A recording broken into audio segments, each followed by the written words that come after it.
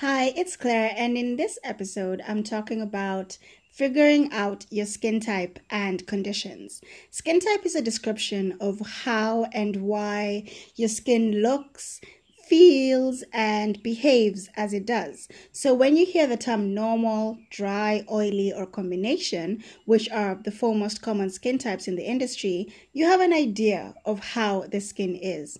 To figure out your skin type, you can wash your face with a cleanser and let it air dry. Don't put on any product for at least half an hour. When that half hour is up, go to the mirror and assess your skin. Everyone has a skin type, but not everyone has a skin condition, which is another term for a skin issue. Conditions include dehydration, sun damage, sensitivity, hyperpigmentation, wrinkles, acne, and so on.